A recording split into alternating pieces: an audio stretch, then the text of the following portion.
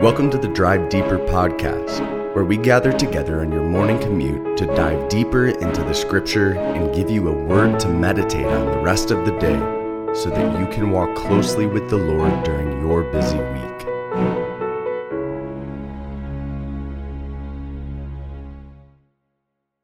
Today we're going to be looking at a couple of verses in Mark chapter 16 and finishing up our study in the Gospel of Mark.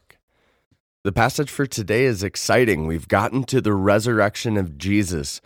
Our Lord has been crucified. He's been laid in a tomb, and some of the women come Sunday morning to anoint him with oil. And they're walking to the tomb, and they say this, verse 3. Who will roll away the stone for us from the entrance of the tomb? And looking up, they saw that the stone had been rolled back, and it was very large. And entering the tomb, they saw a young man sitting on the right side, dressed in a white robe, and they were alarmed. And he said to them, "Do not be alarmed. You seek Jesus of Nazareth, who was crucified. He is risen. He is not here. See the place where they laid him. But go, tell his disciples and Peter that he is going before you to Galilee. There you will see him, just as he told you." So I want to focus on verse 3, where they ask the question, who will roll away the stone for us from the entrance of the tomb? You can imagine a couple smaller women coming to the tomb of Jesus, and we don't know why they didn't think of this beforehand, but they're approaching the tomb and they realize, wait, how are we going to get in? How are we going to minister to the one who is dead when we cannot enter into the tomb because there's a stone that cannot be rolled away? It's too large for us. We're not capable of entering in to minister to the one who is dead. And as they get closer, they see that the stone has already been rolled away, and they are able to enter into the tomb of the one who was dead. The stone has been rolled away. Jesus is risen. Death could not hold him. He is the King. He shows himself to be Lord over sin, over death, over all. He is risen. I want to focus on one thing today. What I call you to do, brothers and sisters, is to enter into the tombs of the spiritually dead. Enter into the tombs of the spiritually dead. The resurrection of Jesus has made a way for salvation.